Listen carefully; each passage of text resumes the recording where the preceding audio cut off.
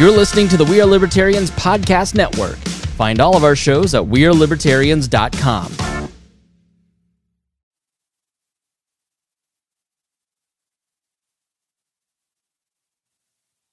Welcome to the Boss Hog of Liberty podcast. This is episode number 271 of East Central Indiana's favorite podcast. I'm Jeremiah Morrill.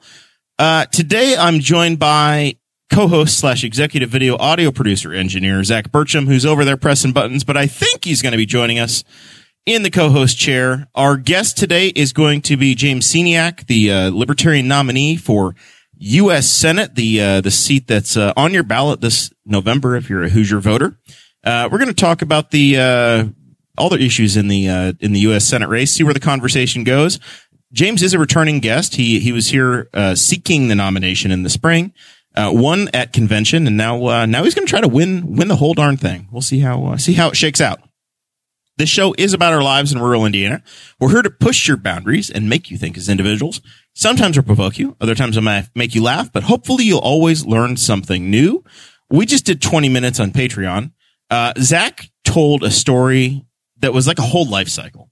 There was life, there was death. I think there might have been some blood. It was traumatic. It was a whole deal. There's a fantastic T-shirt that exists now, thanks to one of our amazing listeners. So if you check Patreon, there's photos of that in there. There's talk of Sun's Day, which is a new holiday. So it's very much worth your time and effort to join and check that out. It gets emailed directly to you. If you join at patreon.com/BossHogOfLiberty, you pick your level, any level. The bonus content gets emailed directly to you, and you also get into a super secret Facebook group, where you get to participate in the live chat and watch it go down. So it's a little bit more free, a little bit more personality. And it's literally the lifeblood to make this show happen. We do have sponsors on occasion, like right now. This candidate series is brought to you by Wyland's Flowers, Big Bounce, and the Slick Pickle. They have supported the candidate series since the very beginning, and they're awesome, awesome people. We appreciate them very much. If you like to party, if you're going to have a birthday party, or you party too hard and you need to have some flowers, hit up any of those groups and they will take good care of you. We do have to say thank you to the patrons that give $50 or more a month, each and every month. The absolutely awesome, incredible Christy Avery, who participates in the Wall Network at all levels, Jonathan Phillips at Andy Moore Buick GMC, over in Fishers, Indiana, and Anthony Meyer, who, as Dakota says, he distributes the memes for all of us. If you want some merch, there's a link in the Facebook chat that's happening now. The show is broadcast live on Facebook, as well as available on iTunes, Spotify, anywhere podcasts are sold.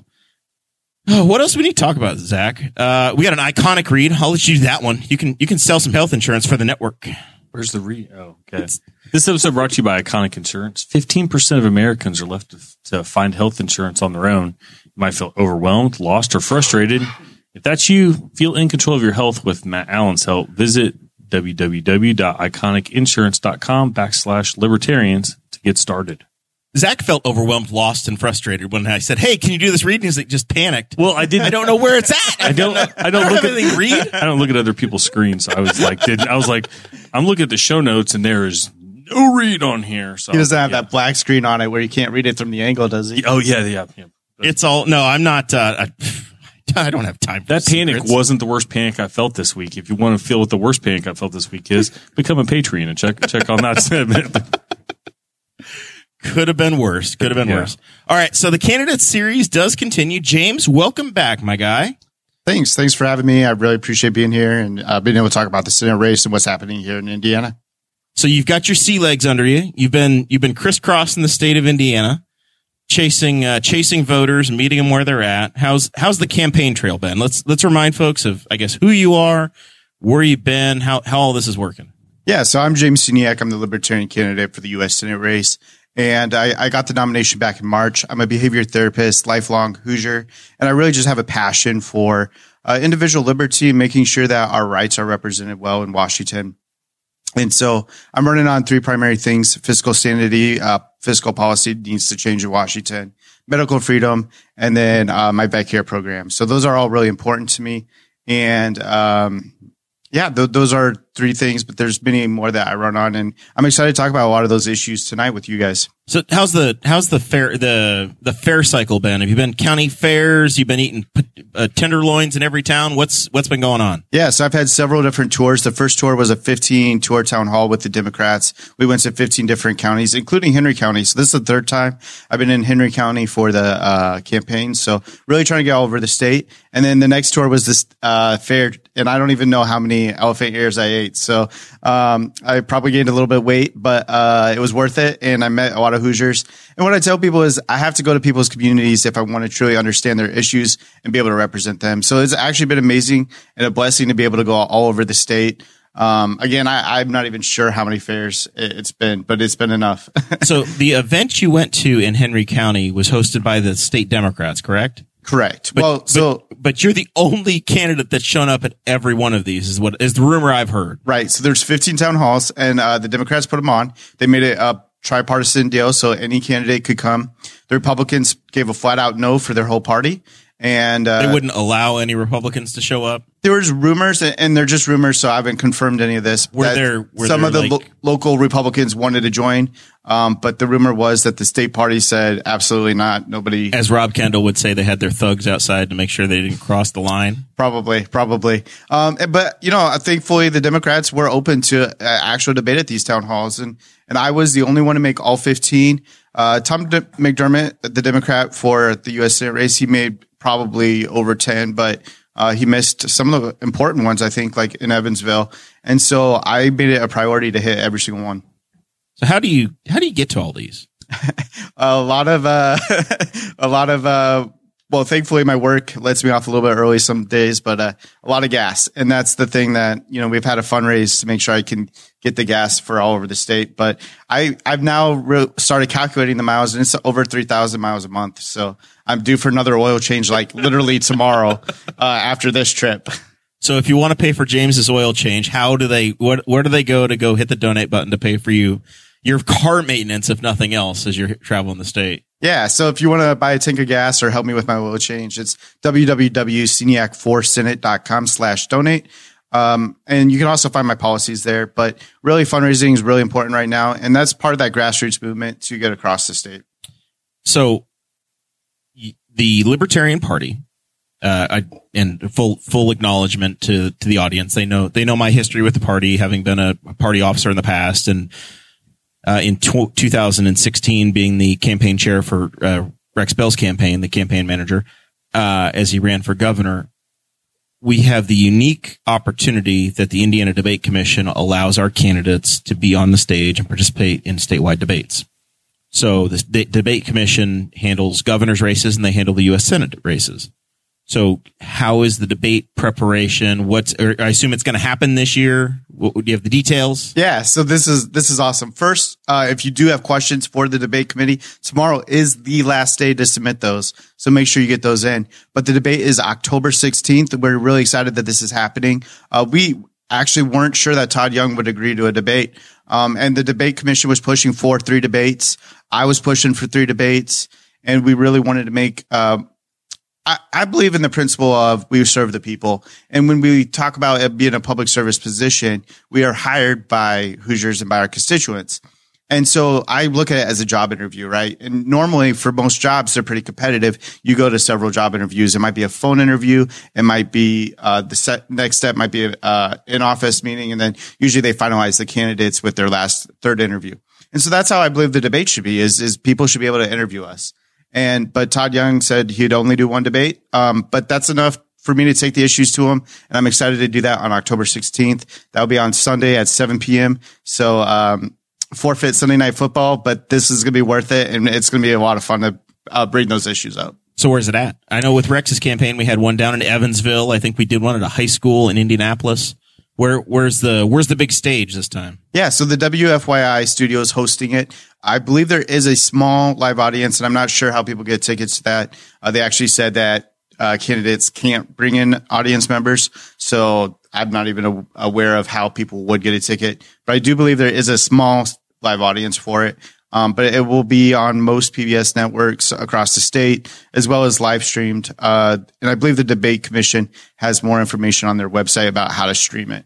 So if folks want to ask the question, they go to indianadebatecommission.com, get their question in real quick. And if there's an issue that you're interested in hearing, the cool thing is that I've got James on my show, so I can ask him any question I want to, but there's the opportunity for regular voters to get their questions in and see what happens. Mayor McDermott was invited tonight, but we have not yet heard back from him. So if he comes popping through the door, we'll throw Zach out and have him reset the mic. But otherwise, we're going to hang out with James. So what's the what kind of expectations do you have in this race? Because specifically for the debate. Well, for the debate and and how does that translate into voters hitting the ballot box? Well, I mean, so with the grassroots movement, the truth is not every Hoosier's heard my message. And my goal has been all along to make sure every Hoosier has that opportunity. Well, the debate will be that opportunity for every Hoosier to make sure that they understand what I'm about and the issues that are important to me. And what I think that will really open up is people will see that I, as a candidate, represent the majority of Hoosiers. And I really bring a lot of solutions and not just issues and complaints, but actual solutions to the table that we need to bring to Washington and better represent Hoosiers. So, this is the opportunity to do that. And I'm excited to, in contrast to the other two candidates, show how my solutions actually are better. So Don Rainwater was a double-digit candidate and won a third of the counties in the state of Indiana. When I first started following politics, I would watch a guy named Andy Horning, and he would run for mayor of Indianapolis or governor of Indiana, and I would see him in these debates. Not to put any pressure on you, but guys like Andy and their performances in these debates are the reason that I'm probably where I am now in having been interested, having been involved, and having the experiences I have. I guess there's a lot of different ways to measure your success in this. And speaking of Andy Horning, I've had the pleasure of actually campaigning with him. He is running for Congress this year, so it's been a pleasure to be on the campaign trail in his district. But the pressure is there. I mean, Rainwater did very well in the debates. Horning's always done well in the debates. Lucy did well in the debates.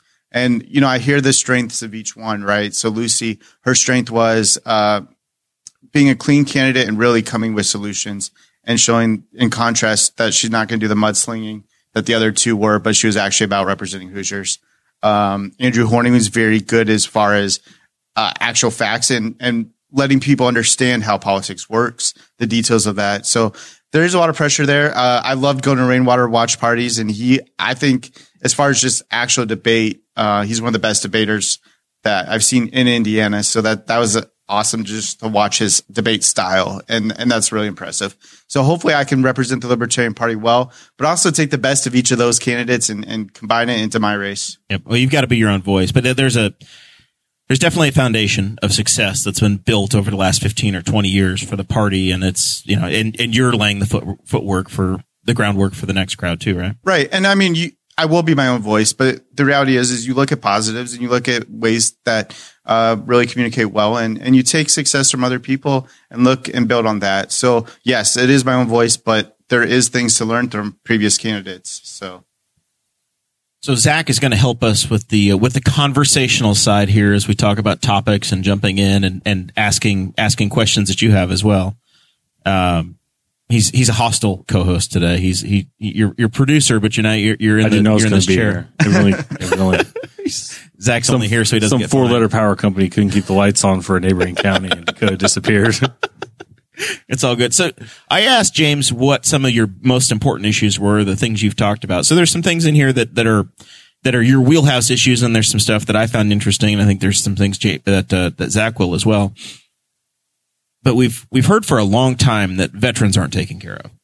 And that's I think everybody has firsthand knowledge of veterans having difficulty with the VA, with getting the services. They've fought for this country, they've served overseas, et cetera, et cetera. And when I spoke with you before this show, that was one of the very first things you said, is that you're running on veterans issues. Tell me why that's at the top of the list, or in one of your core priorities. Well, first, there's many veterans, and thank you for that service. So if you're not a veteran, you know a veteran. So this issue is for every Hoosier, and it really matters that we get this right. And Republicans and Democrats have failed veterans and continue to fail veterans and don't come to the table with solutions. So I love this story because honestly, it helped build the momentum of my campaign. And I announced very early on that I was running for the nomination for the Libertarian Party. And at the time I was bartending on the side, more as a fun gig, but it was something I enjoyed to talk to the people coming in. And a veteran came in and said, I heard you announced, but what are you going to do for me? And so I rattled some policies that I thought would matter to veterans. And he goes, no. Those are all good, but I want to know specifically what are you going to do for me as a veteran? And this was really a moment in the campaign that I had to take a learning moment, right? Because I realized I'm not going to have the solutions, immediate answers for every single question that comes my way. And this is where I turned it and I said, okay, what can I do for you? And he goes, look, veterans aren't being taken care of. They tend to gravitate towards rural areas. The VA offices are all in metropolitan areas. Many don't even like to go to a metropolitan area to get service. And then he mentioned how inconvenient it is, how long the times are. And he's like, you've got to do something about the VA office. And so this was an issue that I realized was very important right out of the gate. And I said, we're going to do something about it. So I took it back to my team. We brainstormed. We came up with ideas. And what I really love about this is that it's actually my team and my policy. It's not something I got from somewhere else. It's something we designed to serve veterans. And we call it the Vet Carrier Program. And what it is it utilizes a veteran's personal care account, which if anybody's familiar with a health savings account, works very similar to that. And it's a tax-free where it's a unilateral move from the funding from the VA, but it goes into the VC, veteran's personal care account. So what it does, it gives that funding so that they can get more immediate care. They can go to whatever physician best meets their needs. So that could be a specialization. It could be mental health.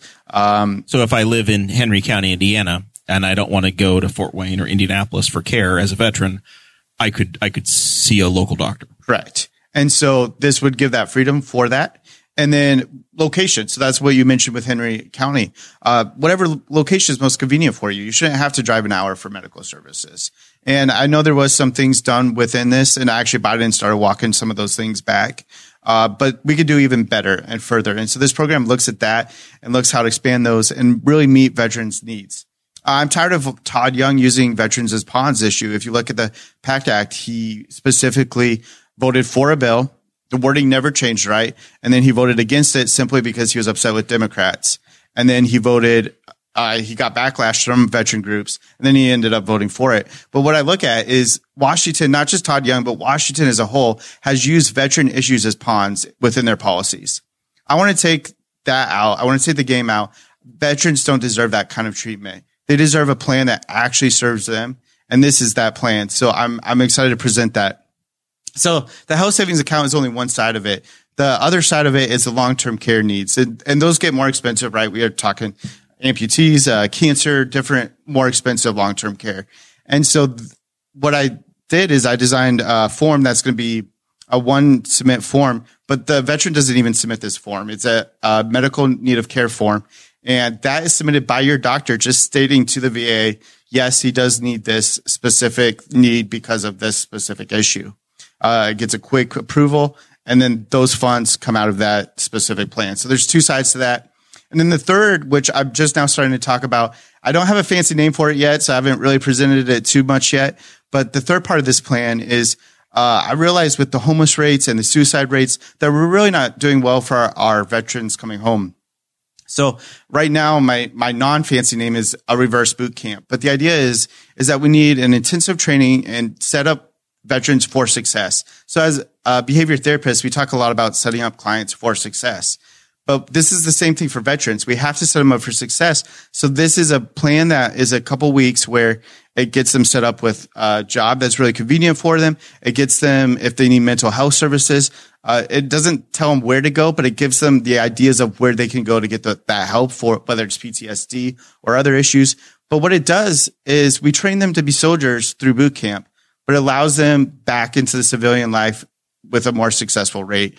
And I believe that this will serve veterans in a great capacity. And I'm really tired of the Democrats and Republicans failing on these issues. That's fantastic. The other question I have relating to, I guess, our military and foreign policy, for the folks that aren't out quite yet, is the president maybe 2 weeks ago was on 60 Minutes, and he had once again, if you're a patron, you get a copy of the show notes, and there's a link in there. The president was asked about supporting Taiwan in their independence, potentially, and saying that, hey, yeah, there was the possibility that the U.S. would actually get involved, which is something new that I don't think American policy had ever been there before. Can you share your views on if the United States should have a non-interventionist foreign policy, if you think there should be an active military and, geopolitical sides? I know Senator Young one of his interests has been international affairs. So how would a Senator Sceniak behave? Yeah. So the first and foremost thing I always look at is I want to preserve peace, but within context, we shouldn't be the world's police. We should be looking out for America's interest first, and that's looking out for the needs at home. And so when we're talking about intervention, specifically with Taiwan's a very interesting case.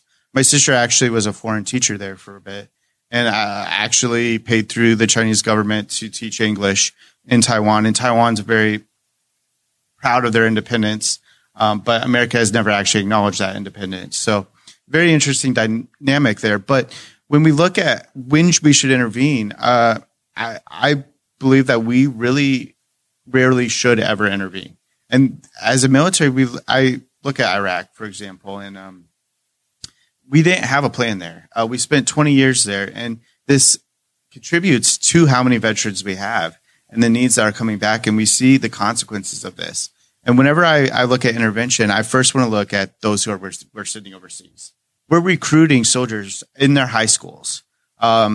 We talk a lot about in the mental health field how brains aren't fully developed to 26. So they're actually at a very vulnerable stage in high school. When we're sending soldiers overseas, we have to look at their care and why we're sending them, what is America's interest in this. And at this moment, I don't see us intervening in a positive way. I do look to preserve peace.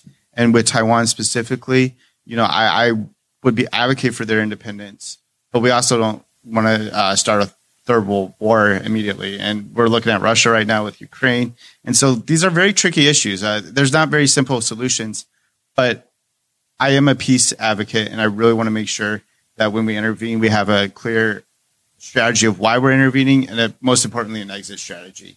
If we don't have an exit strategy and a goal there, then we're not doing ourselves any favors, and we're not doing our soldiers any favors. Pull your mic just over just a little bit. There you go. That'll help. It's clipping just a touch at times. So an interesting thing that I heard you say, James, is that you touched on mental health again, and I think we may have talked about it in the Patreon portion of the show, but your background with regard to mental health and working with folks and having an understanding.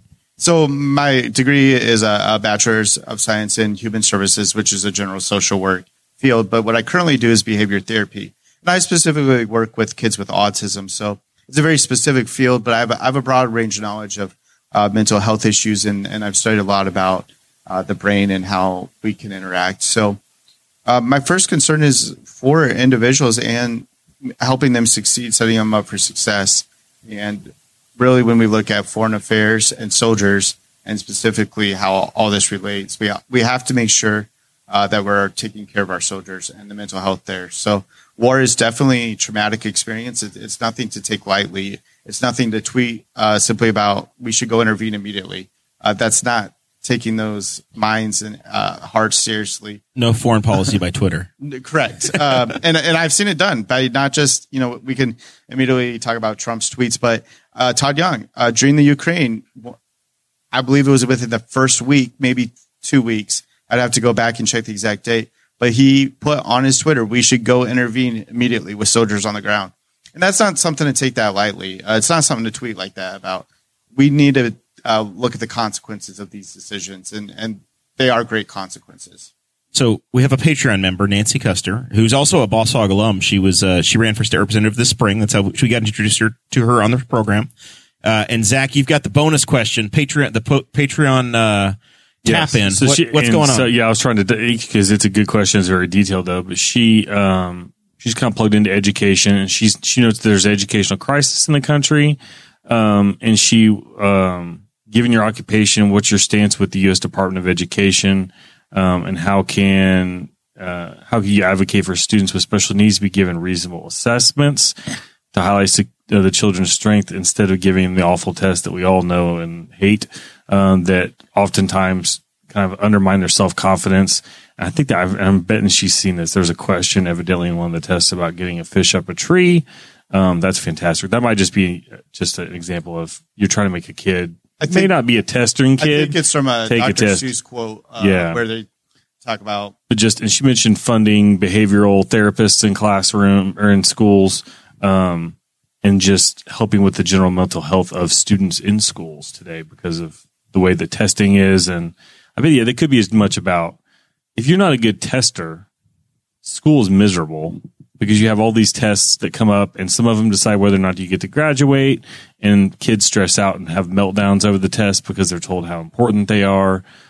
So what's your views and your thoughts on that? Yes, I love this. I don't talk about it in my top 3 issues, but it actually has become one of the most important issues over the campaign trail because I have realized there is a crisis within our educational system, and we see teachers leaving because they can't even do their own job. And we can point to simple issues like teacher pay, but it's not just teacher pay. It's the fact that our government and the way we have, especially in Indiana specifically, because Indiana actually has most of the policy. We'll talk about the different split there, but we've become so test-centered that teachers aren't even able to teach in the classroom. A little bit of my background. So I am a behavior therapist. I mentioned that, but I did spend a whole school year within the school system and learning a lot alongside with teachers of how school systems operate, especially with specifically autism, but also just the general idea of high schools and the policies and politics there. So there was a lot to this question, and I want to address most of all of it. But the first one, the Department of Education. So when we talk about federal funding for schools, so this is the part that we split. So it's 8 to 9% of your local schools is funded by the federal government. But what I actually look at is how much they influence policy within that 8 to 9%. So a very specific example would be during COVID. A lot of schools decided not to wear masks, but they always required them on school buses because the federal government said if you want this funding for specifically school buses, you have to do the mask. So what they do is they control a lot of these small issues within from the federal standpoint, even though it's only 8 to 9% of your school budget. What I would like to see is a reallocation of those funds. I believe we can get teachers better pay. And I believe we can do that by redistributing our taxes. And when I look at the federal level and how we represent 50 states and the Americans that are so diverse in our country, we can't represent all of America with our one individual policies. So school issues belong with local issues. And when we fund it from the local level, that 8 to 9% would go much, much further, especially to special needs, if we localize that funding and made it available to the public schools. Within school policy, I do believe in school competition. I do believe that private schools and homeschools and online education are all valid ways to educate your kids. Parents should have those choices available to them. And those are also important factors when we talk about educating the next generation. Something you mentioned about school being absolutely terrible if you're not a test taker. I look at, and I think the shift was when I was going into high school, maybe a little bit earlier than me. Everyone was pushed to go to college. College is the only way to make money. It's the only thing that you can do.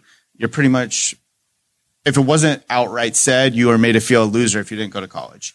But the reality is that's not true. When we look at trade jobs, a lot of those trade jobs make more than I do with a college education. And trade is very important. And so when we look at how You'll be making a lot more once you're this rich congressman. Perhaps.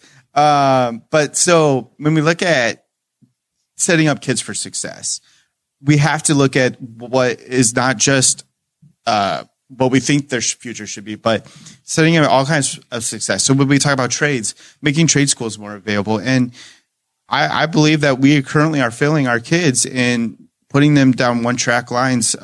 And we needed that shift to say, hey, mechanics are great jobs. Electricians, we have all these jobs that really are great jobs, and we need to make those more available in school systems so that they're set up for that success, no matter whether they choose an academic path to further their education or whether it's a hands-on career. So really, there's no one size fits all in education.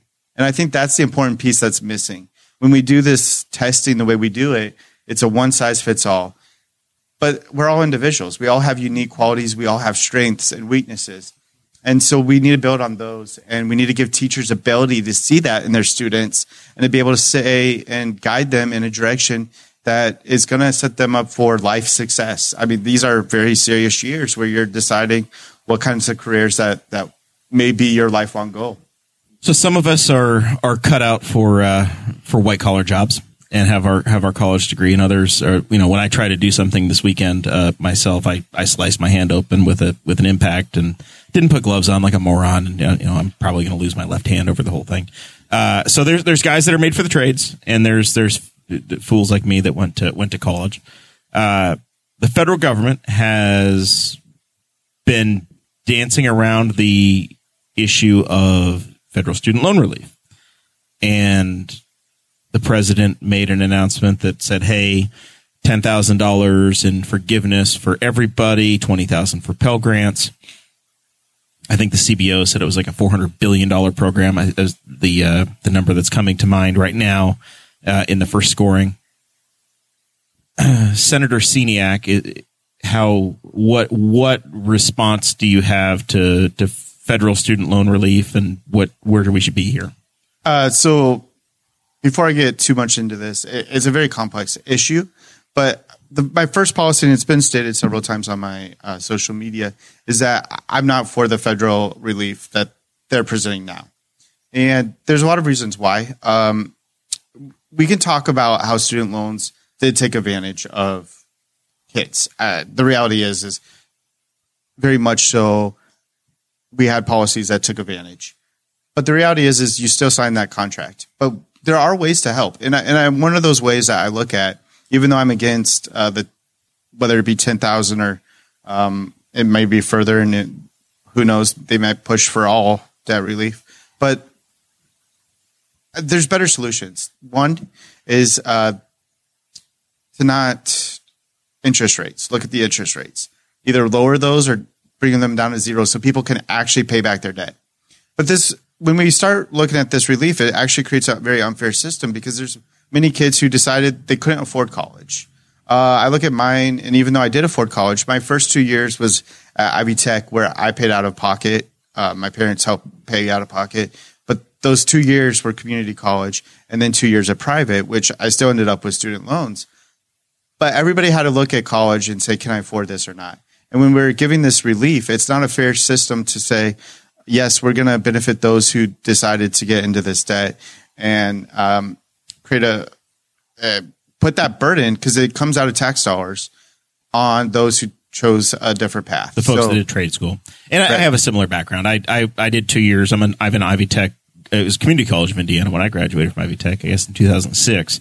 But yeah, I did a 2-year degree there and then 2 years at Indiana Wesleyan. And I was able to get my employer to pitch in, and I paid for it out of pocket, and we got through without student loans. Then I got this wedding ring, and I got my share of student loans out of that. So it affects everybody, but it's a lot like Obamacare to me, where you've created a program that's the little cherry on top, where you've got folks that are going to want to get it's promised at this point. Walking it back is going to be horrific, and you're going to be like you're going to be the guy that drowned kittens if you try to walk it back at this point. Well, and there's also very complex issues within this. Before that student relief was announced, there was, and I know this because I worked with a teacher who actually got this specific student relief, but there's a relief where they looked at a specific college in Indiana that was actually corrupt and ripped kids off, and the degree was pretty much a fake degree. The degree wasn't fake. ITT Tech, right? Correct. Yeah. So they actually did look at that and actually release them from their debt. But that was a whole scam artist, and that was a whole different dynamic. So that was fraud. It was fraud. Right. And I actually, in that case, I think that because of that fraud, it wasn't the wrong move. So there, again, this is a very complex issue. There's many segments within it. But part of the ITT Tech, when I was talking to him about this issue, he said, look, because of what the government did, and they made it so easy to get student loans, ITT Tech just took advantage of those student loans and just racked up my debt intentionally, knowing that they could do it because the government was allowing them to. So there's a lot of government issues within the loan progress before, or the loan process before we even got to this point. So, and if you do forgive loans, that's great for the folks that are there right now.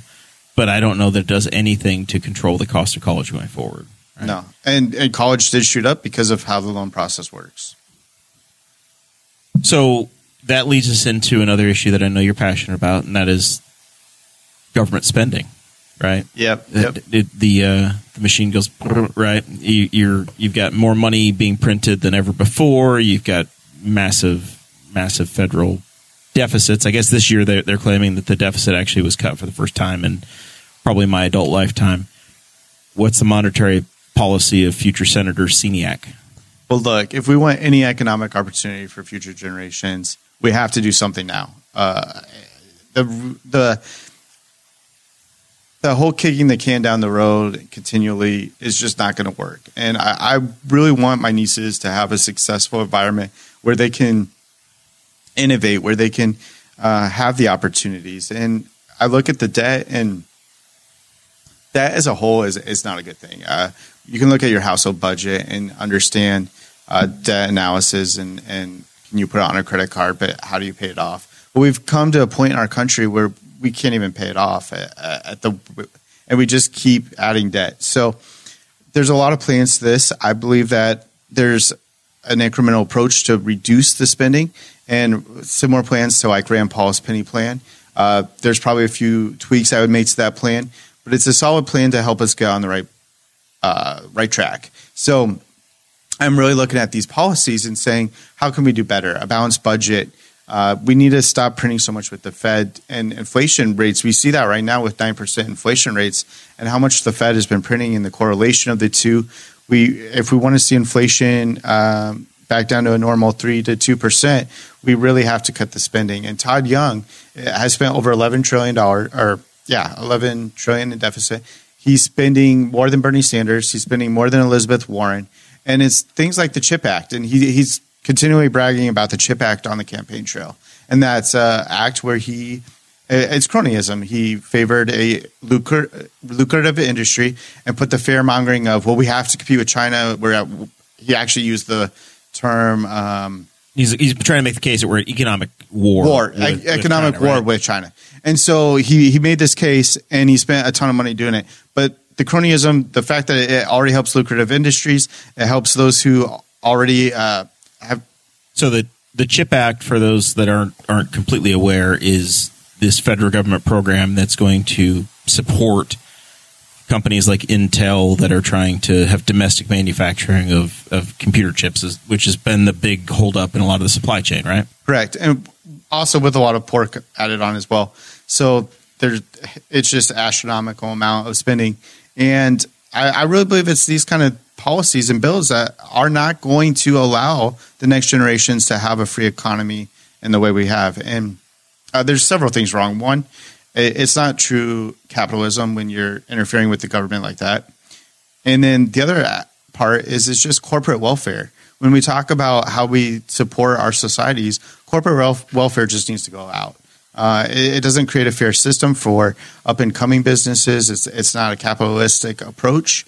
And it's something that I'm going to look at and say, look, we just can't support that as a nation in the way that we are. So those are some of the economic policies that I'm presenting. And I believe there's a lot we can do in this area to really rein in the spending, unlike Todd Young, who said he'll continue spending down the same path. And I just look at the numbers of continuation, even from Trump to Biden, and it just keeps going up. When does it stop? And our politicians don't have an answer for that right now. Zach, you're the dad in the room, so I'm going to have you help out with this next part? Because I know the city of Newcastle and Newcastle Community Schools at the beginning of this school year had our own scare, but there's been this discussion around school shootings. We no longer have any sort of a assault rifle ban federally in the United States. I want you to share your, I guess, lead this part of the conversation, Zach, and then we'll have James tap in. Yeah, well, if you didn't know, like on the first day of school, somebody accidentally tapped a button on an app and triggered a live shooter alert for our school system at my kid's school. So they locked it down, and some kids in some schools were pretty scared by what happened. And I even saw a debate today pop up on Facebook. Somebody was upset that Walmart's corporate policy is that you can't open carry in their store, and some people seem to equate that with concealed carry, which are two different things.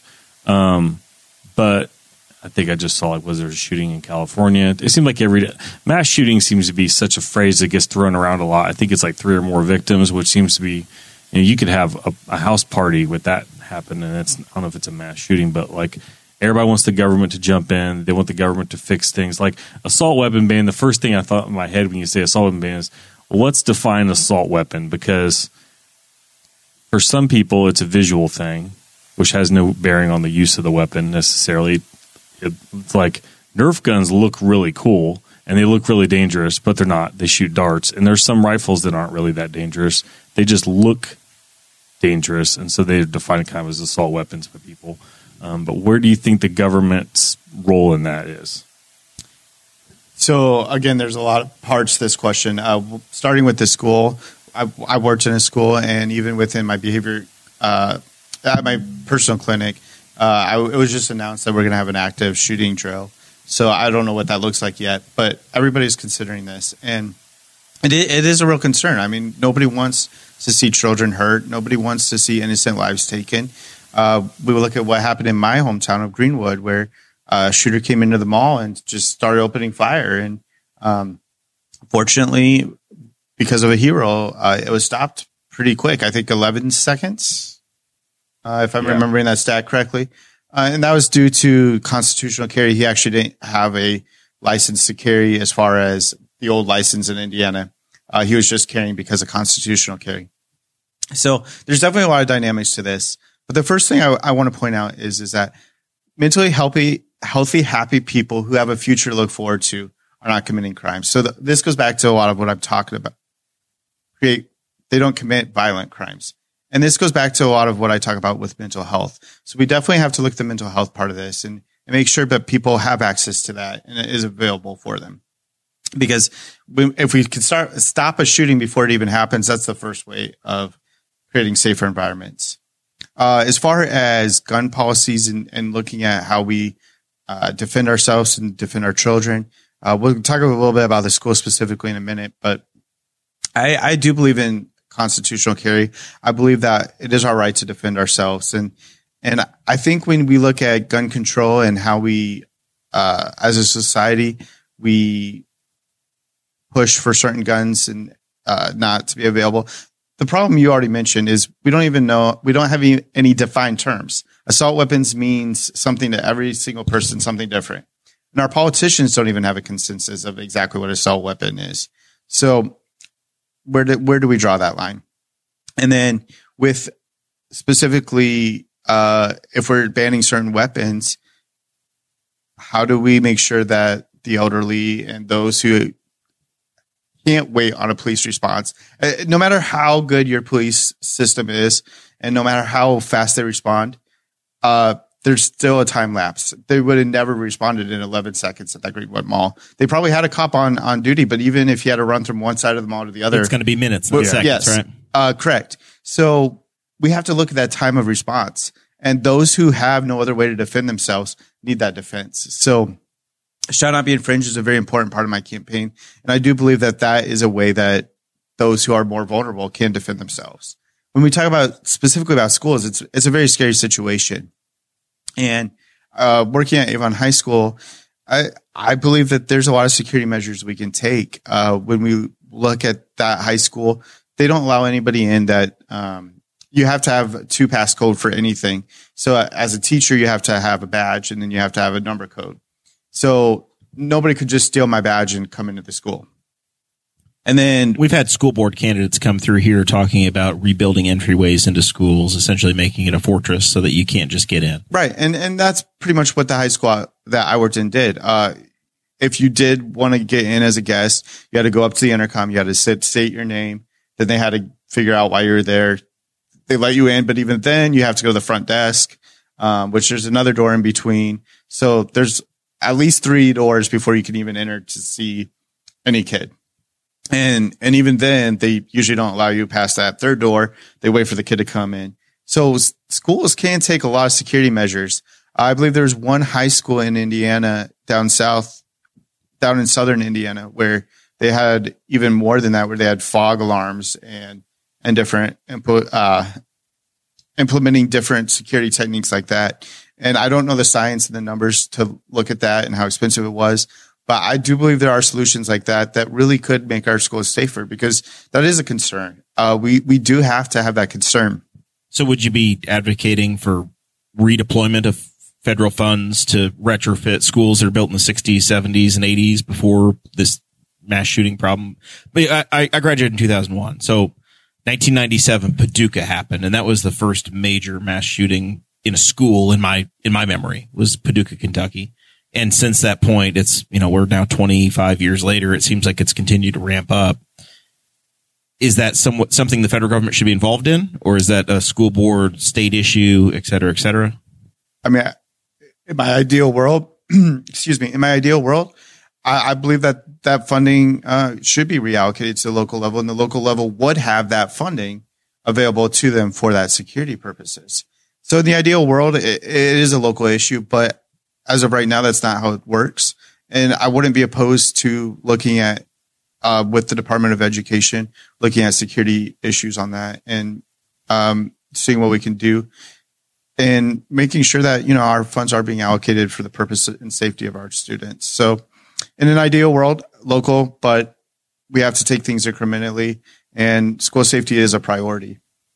Take just a minute here, and we want to thank the show sponsors once again for helping us out, making this happen each and every week in the candidate series. The Slick Pickle, Big Bounce Inflatables, and Wyland's Flowers, OG supporters of the Ball Soccer Liberty podcast. Want to thank them very much for their continued support of this series. Hope that the folks in Henry County and Newcastle and across the state of Indiana take benefit from it. And if you're from even further beyond the Indiana borders, then you can look at what a great thing we got going on in Indiana and candidates that are on the ballot here. And while we're taking a break, I wanted to give you guys something. I know you got something earlier, and it was actually wrapped. It was pretty awesome T-shirts. Weirdly, I also brought you T-shirts. I did not wrap them. And funny story, my sisters give me a lot of grief because I have a lot of sisters. I have a lot of siblings, 5 siblings, and at Christmas time, what I do is I use one gift bag and just run it up and grab the next gift. And it makes it a whole lot easier. But I did not wrap your guys' T-shirts, but I did want to make sure you guys got Sceniak or Senate T-shirts. Oh, that's awesome. If you need a different size, I have them in my car, but I did bring those for you guys. Very nicely done. We always like free T-shirts around here. I'm hoping Landon Dean brings me one next week. Last week, last spring, I got a Sproles for Sheriff one he dropped off. So we collect the candidate shirts. We appreciate them very much. That's a good looking. The logo is very familiar. That's the libertarian. A lot of the national libertarian folks have adopted this. The Liberty Torch, the chicken on a stick, as Chris Spangle and Sam Goldstein have called it over the years. But yeah, that's awesome. Good branding, good choice. They look a lot like my Chris Guffey for City Council shirt from a few years back in the day. Former producer Chris Guffey. Sorry, I didn't wrap them in fancy paper. That's okay. Listen, you can't be as awesome as our patron Nancy. All right. Another issue that kind of wedged itself into the 2022 election cycle, was the Dobbs decision. So essentially it overturned Roe versus Wade. We never had any federal government legislation on abortion. There was just a Supreme Court decision back 50 years ago. And now it's potentially in the hands of the U.S. Senate, or it's in the hands of state legislators. Has this changed the race? Are you hearing folks that are passionate about, back in the 90s, there were a lot of folks that were just one issue voters on abortion. Are you finding that to be the case? Are people making things known to you, or what, how's this fitting into the cycle? Well, it's definitely become one of the top issues, especially on the Democrat side. Tom McDermott, if you ask me, has made it his number one issue, and he's campaigned quite a bit on it. And so it's definitely a very relevant issue to the cycle, and it's a relevant issue to Hoosiers, as it should be.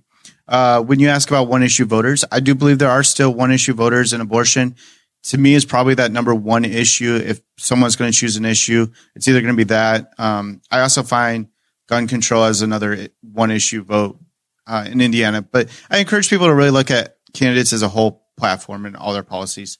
I did write an extensive opinion on Dobbs, and it was printed in a couple papers, but it can also be found on my website. So if you're really interested in this subject, I do encourage you to read it. I will explain a lot of it here, but written word also has a different ring to it. So I always have difficulty as three guys sitting around a table talking about abortion. It doesn't feel like it never feels like my conversation to have. I'm going to be honest. Well, and honestly, that's one point the Democrats make is men shouldn't talk about this issue. But when I bring that up, I work primarily with females, and they actually said, well, no, like it is a two-way discussion.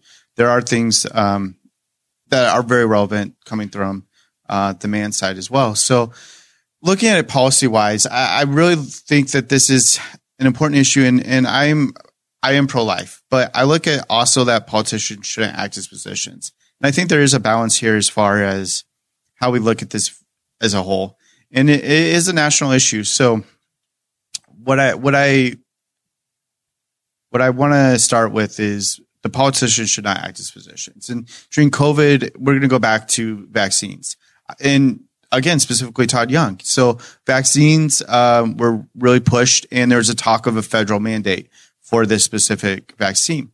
It did get close. It got to the point where it was voted on for federal employees to have a mandated vaccine, and it wasn't even FDA approved yet. Todd Young did vote on that and said that he wanted a federal mandate for those vaccines. It was overturned by a court. But this is how close our medical freedoms are coming. And we have to advocate for individual choice when it comes for medical decisions. And I always look at pill bottles, for example, and there's always side effects no matter what you're doing. So we're going to bring that back to Dobbs. And there's a lot of medical issues within women's rights and women's reproductions. And we have to be careful not to infringe on those, as well as look at the life of when life starts and the life of the baby as well. So one of the first things I address is, when does life start? And I say we err on the side of early, and scientifically, there isn't a consensus. It's not necessarily a consensus of as soon as the egg is fertilized. It may be when it. There are folks that say heartbeat. There are right. say So people there's several. that say, when you've got viability, its own DNA, conception. There's anywhere to draw the line, right? It's a wildly complicated issue. And so with that, I want to err on the side of protecting life. And I look at, I state that, for example, if a woman's pregnant and someone beats them or purposely harms them or causes harm to that baby, that individual, we should have those laws to protect that baby within the womb. Now, when it becomes end-of-life decisions, I do acknowledge there are end-of-life decisions that are made, and that's not just inside the womb, that's also outside on the other side. So end-of-life decisions are very real. I've seen them made personally. When you have to pull a plug, that's difficult. And when we look at any bans typically don't work in the way that people think they work. They often create a black market. We can look at alcohol and how prohibition ever worked there. Cannabis, same thing. But bans always create a black market, and that creates a very unsafe environment for this issue as well. Prohibition creates violence, right? Correct. So again, there's a lot of thoughts, so I'm trying to weaving them together. Trying to weave them together. So have a little patience with me. So we were talking about the ban part issue. I believe as a pro-life candidate, I believe how we really affect and reduce the rate of abortions is to prevent the pregnancy to begin with. So contraceptive options, economic issues, addressing those two things and then addressing women's medical needs ahead of time. And when we look at male and female contraceptive options, especially making them over the counter, this will naturally reduce abortion rates. So we can automatically reduce abortions without even creating a ban. So there's that part. Then there's the part of supporting organizations like the Baby Box. And the Baby Box is a very good organization. It's not a partisan. It's a private organization. We have one that was installed here in Newcastle at the downtown fire department, just a few blocks away. And a baby was just forfeited in Morgan County. So what happens is it allows for mothers who can't raise that child or don't have another option to be able to safely give up their child to a loving home. And so that organization really does well in taking care of that. So these are the kind of organizations that I want to support. And I believe we can reduce abortion rates and we can do it safely while still giving that freedom for the medical choices and where women really have to make a decision of, for example, a friend who had cancer said, and was pregnant, chemo was going to kill her baby. Well, if we're supporting life, we have to support the life of the mother as well. And so this is my policy is let's support the things that will naturally reduce abortions, make sure that we support adoption, support foster care. I raised foster kids in my home. So that was a really blessing to see that side of it. But when I'm not for a lot of subsidiary platforms, but if we're going to subsidize anything, why don't we subsidize adoptions and those kind of platforms where we can really support life? So adopts is a very difficult decision, and I acknowledge that it separates neighbors and it separates friends and even families, and a very heated discussion, but we can have real solutions. And I think we can come to the table and talk about these things it's more than just people screaming pro-life or pro-choice. And that's what we got from our politicians before. When we look at the Republicans and the Democrats, all they would say is these. And now these politicians have to actually define what they meant by those words. I think that's a great point, James. Rubber finally met the road in 2022 because I never thought Roe versus Wade would get overturned. It's been the law of the land for 50 years.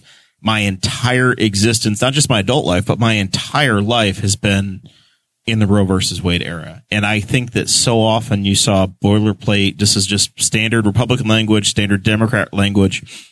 And you saw the Indiana General Assembly have to deal with it this spring where, oh my God, they caught the car and now you're actually having to legislate on it. And I think you've got a very thoughtful position on it, and we'll see, it's very new in the conversation, but I don't think, and this is a conversation that Zach and I and Dakota have had on the show and with all of the guests, don't want to respond too quickly, right? You need to give policy some time to actually have a national conversation to decide where it goes. It doesn't have to be decided in 22 or 23. Well, and I want to talk about SB 1 too, which is what Indiana passed, and right now I believe it's held up in federal court. But SB 1 did not make either side happy. The pro-life side said it did not go far enough because it allowed room for rape and incest. And as a candidate, I can understand that take. I can understand that. But those who said, well, you ran on pro-life issues, and to me, it's still a life, and they were not happy with SB 1. But on the other side, everybody's screaming, this is a violation of my rights, my health rights. And really, it didn't make anybody happy. So again, politicians are called out and said, how do you respond to this? And a lot of politicians took back their words. Holcomb originally said he'd pass any pro-life bill that came to his desk. And then I think it was 2 or 3 weeks later, he actually said, well, I'm taking that back. I got to look at this more extensively. And so our politicians are having to really make real decisions right now. And as a politician, I don't want to just simply give a rhetoric that anybody can, that doesn't mean anything to anybody. I want to give actual meaningful conversation to this issue and tell people where I come from and look at real solutions on this issue. We're starting to run a little bit long here on time, so I want to try to keep the conversation going because there's a few more important things that I wanted to touch on. And another big plank of your campaign has been just government involved in medicine. Right. And I assume this is your way as a libertarian of winking and nodding to the cannabis crowd. It is. But not just, I mean, also it goes back to the vaccines and what I saw during COVID, but medical freedom is important, and it's important to have options, and those options need to be available. Specifically cannabis, as we talk about, is an important issue within the medical field. And we hear a lot about the opioid crisis, but what we don't hear a lot about is how cannabis is an alternative to opioids. And so we need to look at this, and we definitely need to open up our medical freedom laws and allow alternative medicine and more ways for people to explore health for their physical being. So I assume less control by the FDA, more medical freedom, more experimentation by patients and doctors, and the federal government not getting involved. Absolutely. And looking at patents too, and trying to open the patent system up a little bit, make it a little bit more competitive as well, so we can see reduced prices as well, free market medicine. So there's a lot to it, but definitely something we need to look at in policy. Zach, you've been watching the Weather Channel this week? Not much, no. I've worked a bunch this week. I know the hurricane hit. It looks real nasty. I saw some crazy pictures of like, what was it, like the harbor, Charlotte, something? Port Charlotte. I think Fort Myers. And the first thing I thought was these areas where there was no water. And I thought to myself, and they're walking around taking pictures. So I was like, that comes back, right? And sometimes it comes back much faster than it left. And so I was like, that's not good. I've seen some pictures. Essentially, Hurricane Ian drained down Tampa Bay. Yeah. And then that water got forced right back up into the Fort Myers area. And it came in, it was like 1 mile an hour short of being a category 5. It rolled in 155 mile an hour winds, which is incredible. And then I've seen some, like the people I know there, I know some people that are down there, and they all seem to be okay.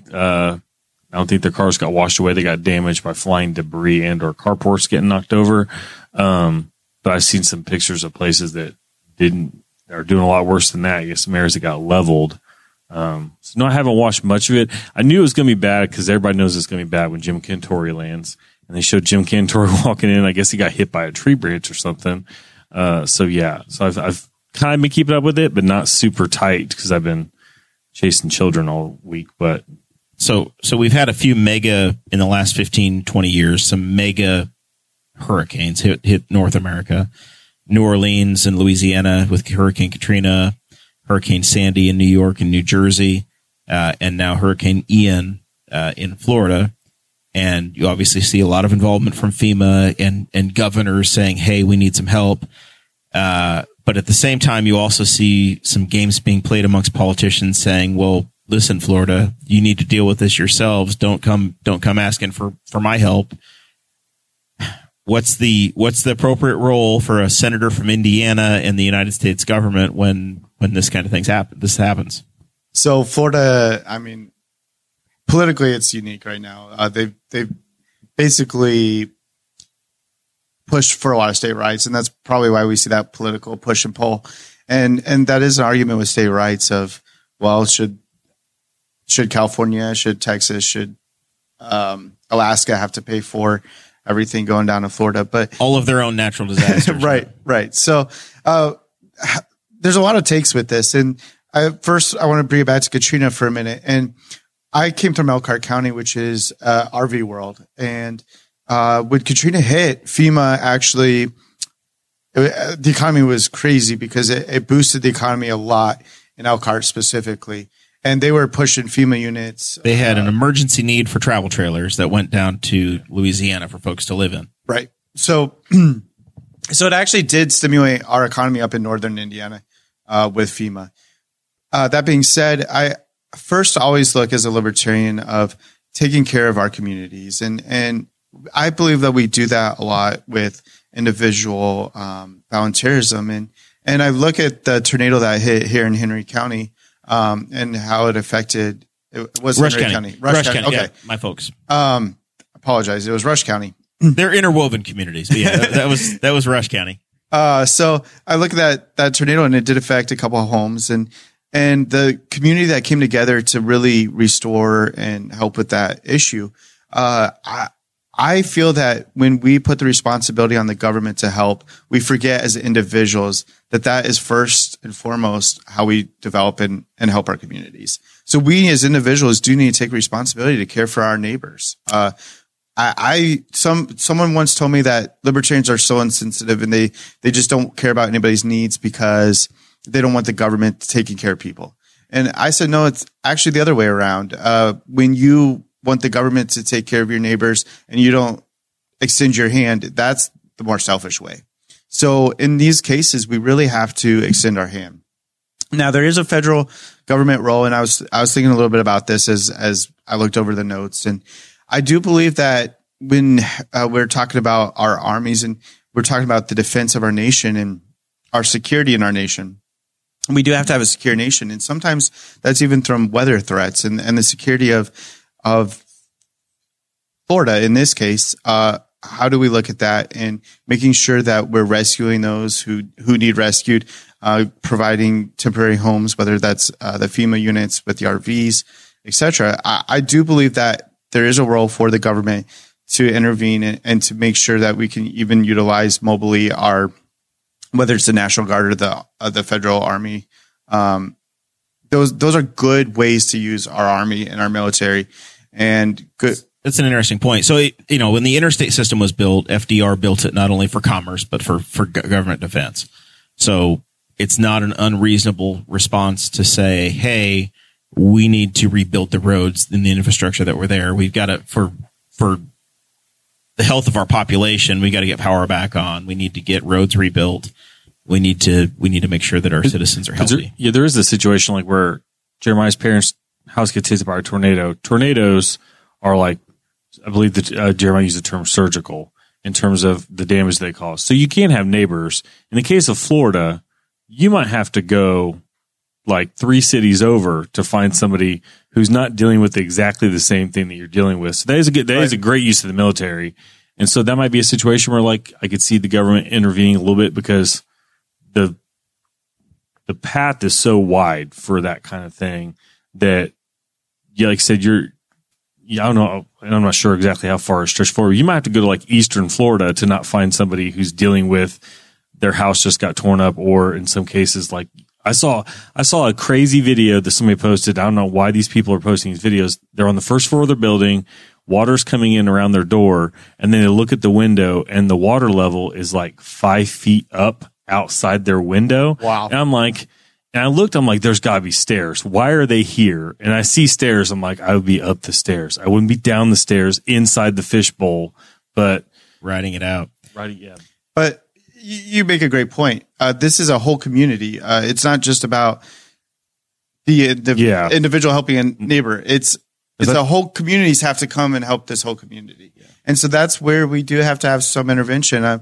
People tell me I run a very moderate libertarian platform, and I would agree because I do feel that there are roles, and this would be one of those roles where I do feel that the intervention is necessary. Helping Florida as a community and a neighbor, Indiana, I believe we can do that as a neighbor to Florida to encourage that. And I will say that my folks' house got hit with this tornado. F1 tornado came through, took out 5 houses. My parents were the very first one.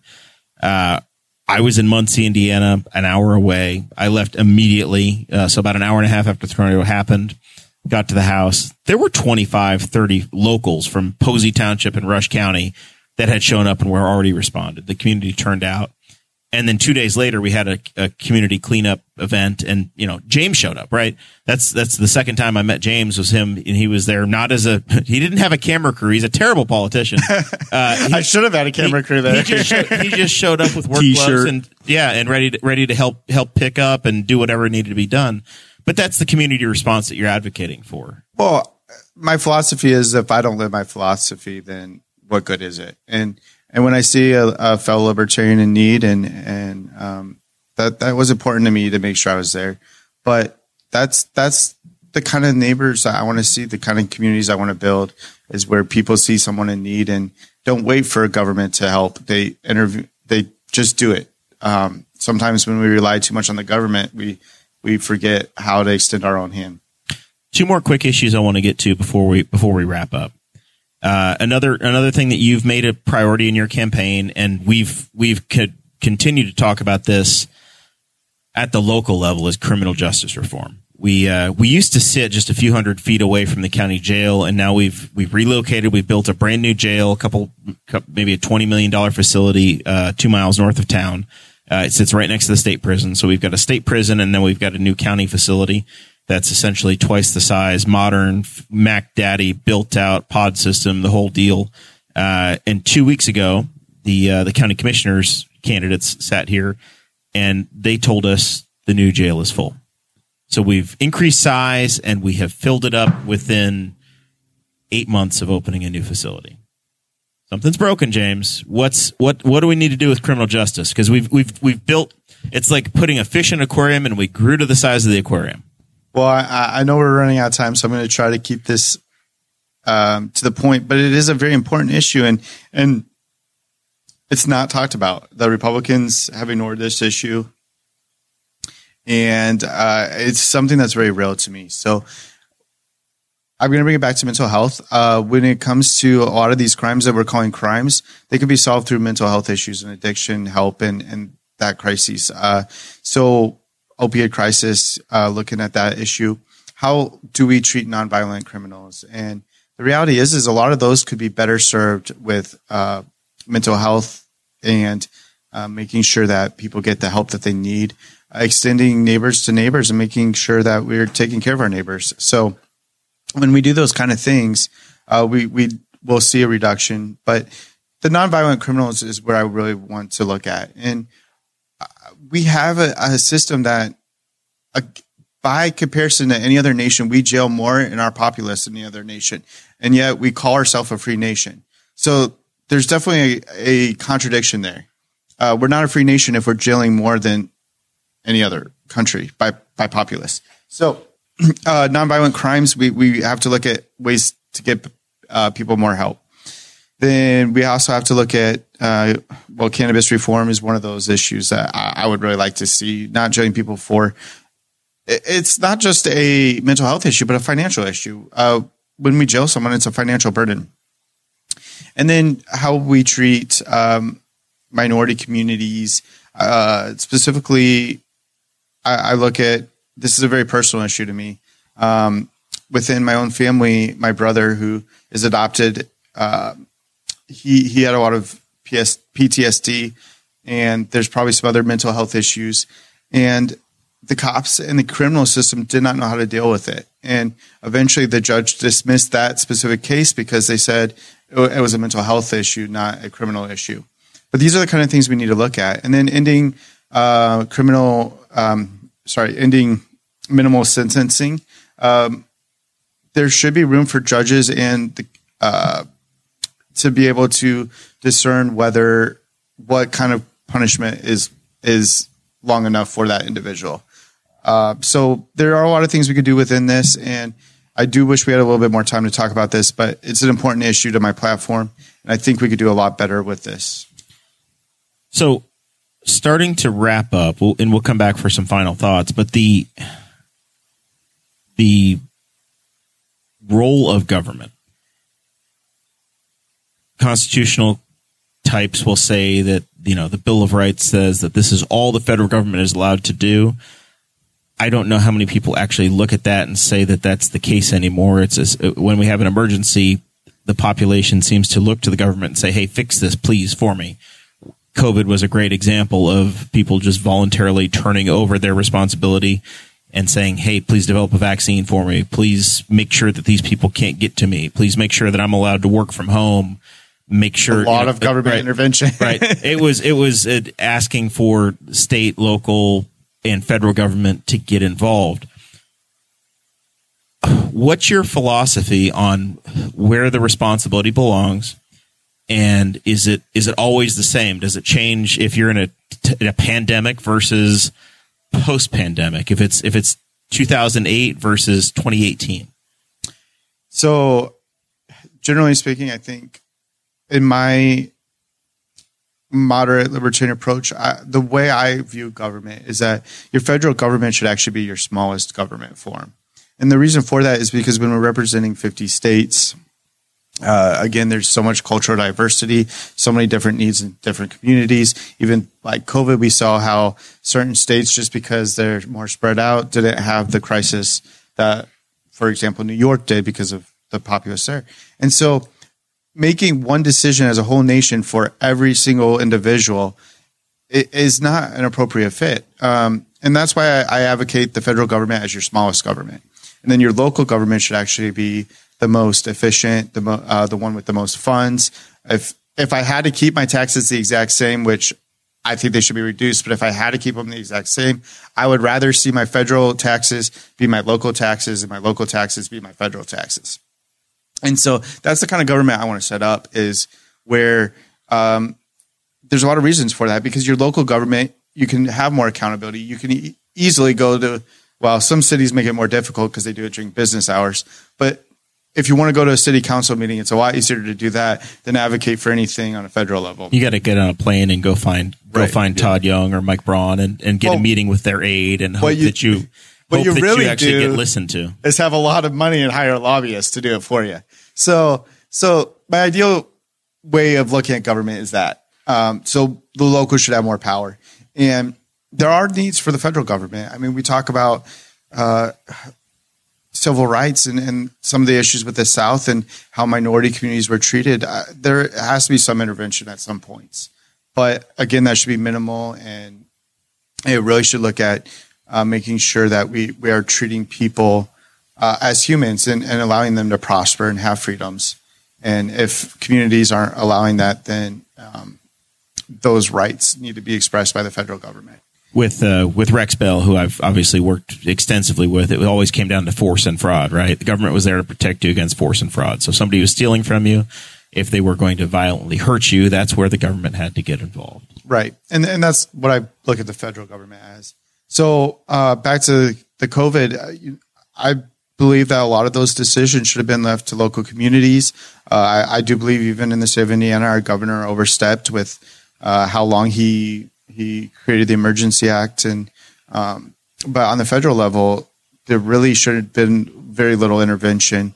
But I think I talked about it on your guys' show during the first time I was on. The one thing I do see the federal government doing during a situation like that is passing on information. The research and information part, saying, look, we do have a serious potential pandemic. These are the stats. These are the numbers we're looking at.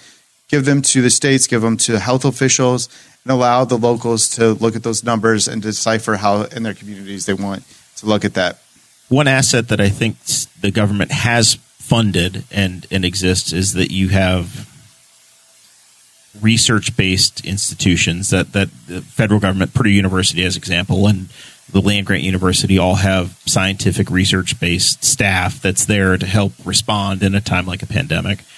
And those are some of the resources where they can have folks that are essentially on staff with information that can come to the feds and be dispersed, and somebody that is based in your community but believable and understandable. Right, exactly. And information and knowledge is our biggest key to winning any battle, whether that's the pandemic or even any issue we talked about, the criminal justice issue. The more knowledge we have about this, this is how we really create thriving communities. And so passing on that information to make sure that people really know what's going on, in this case, a health crisis, is an important role.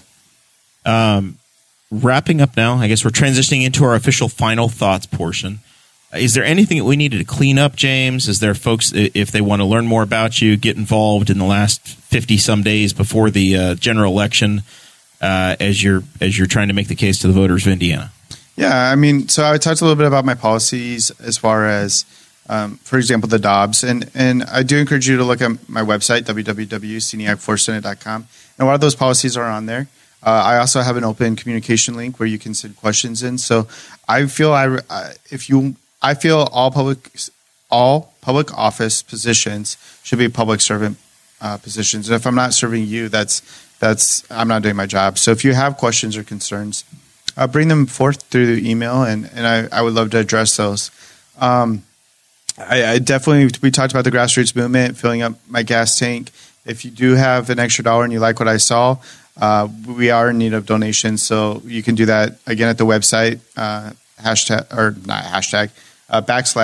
donate.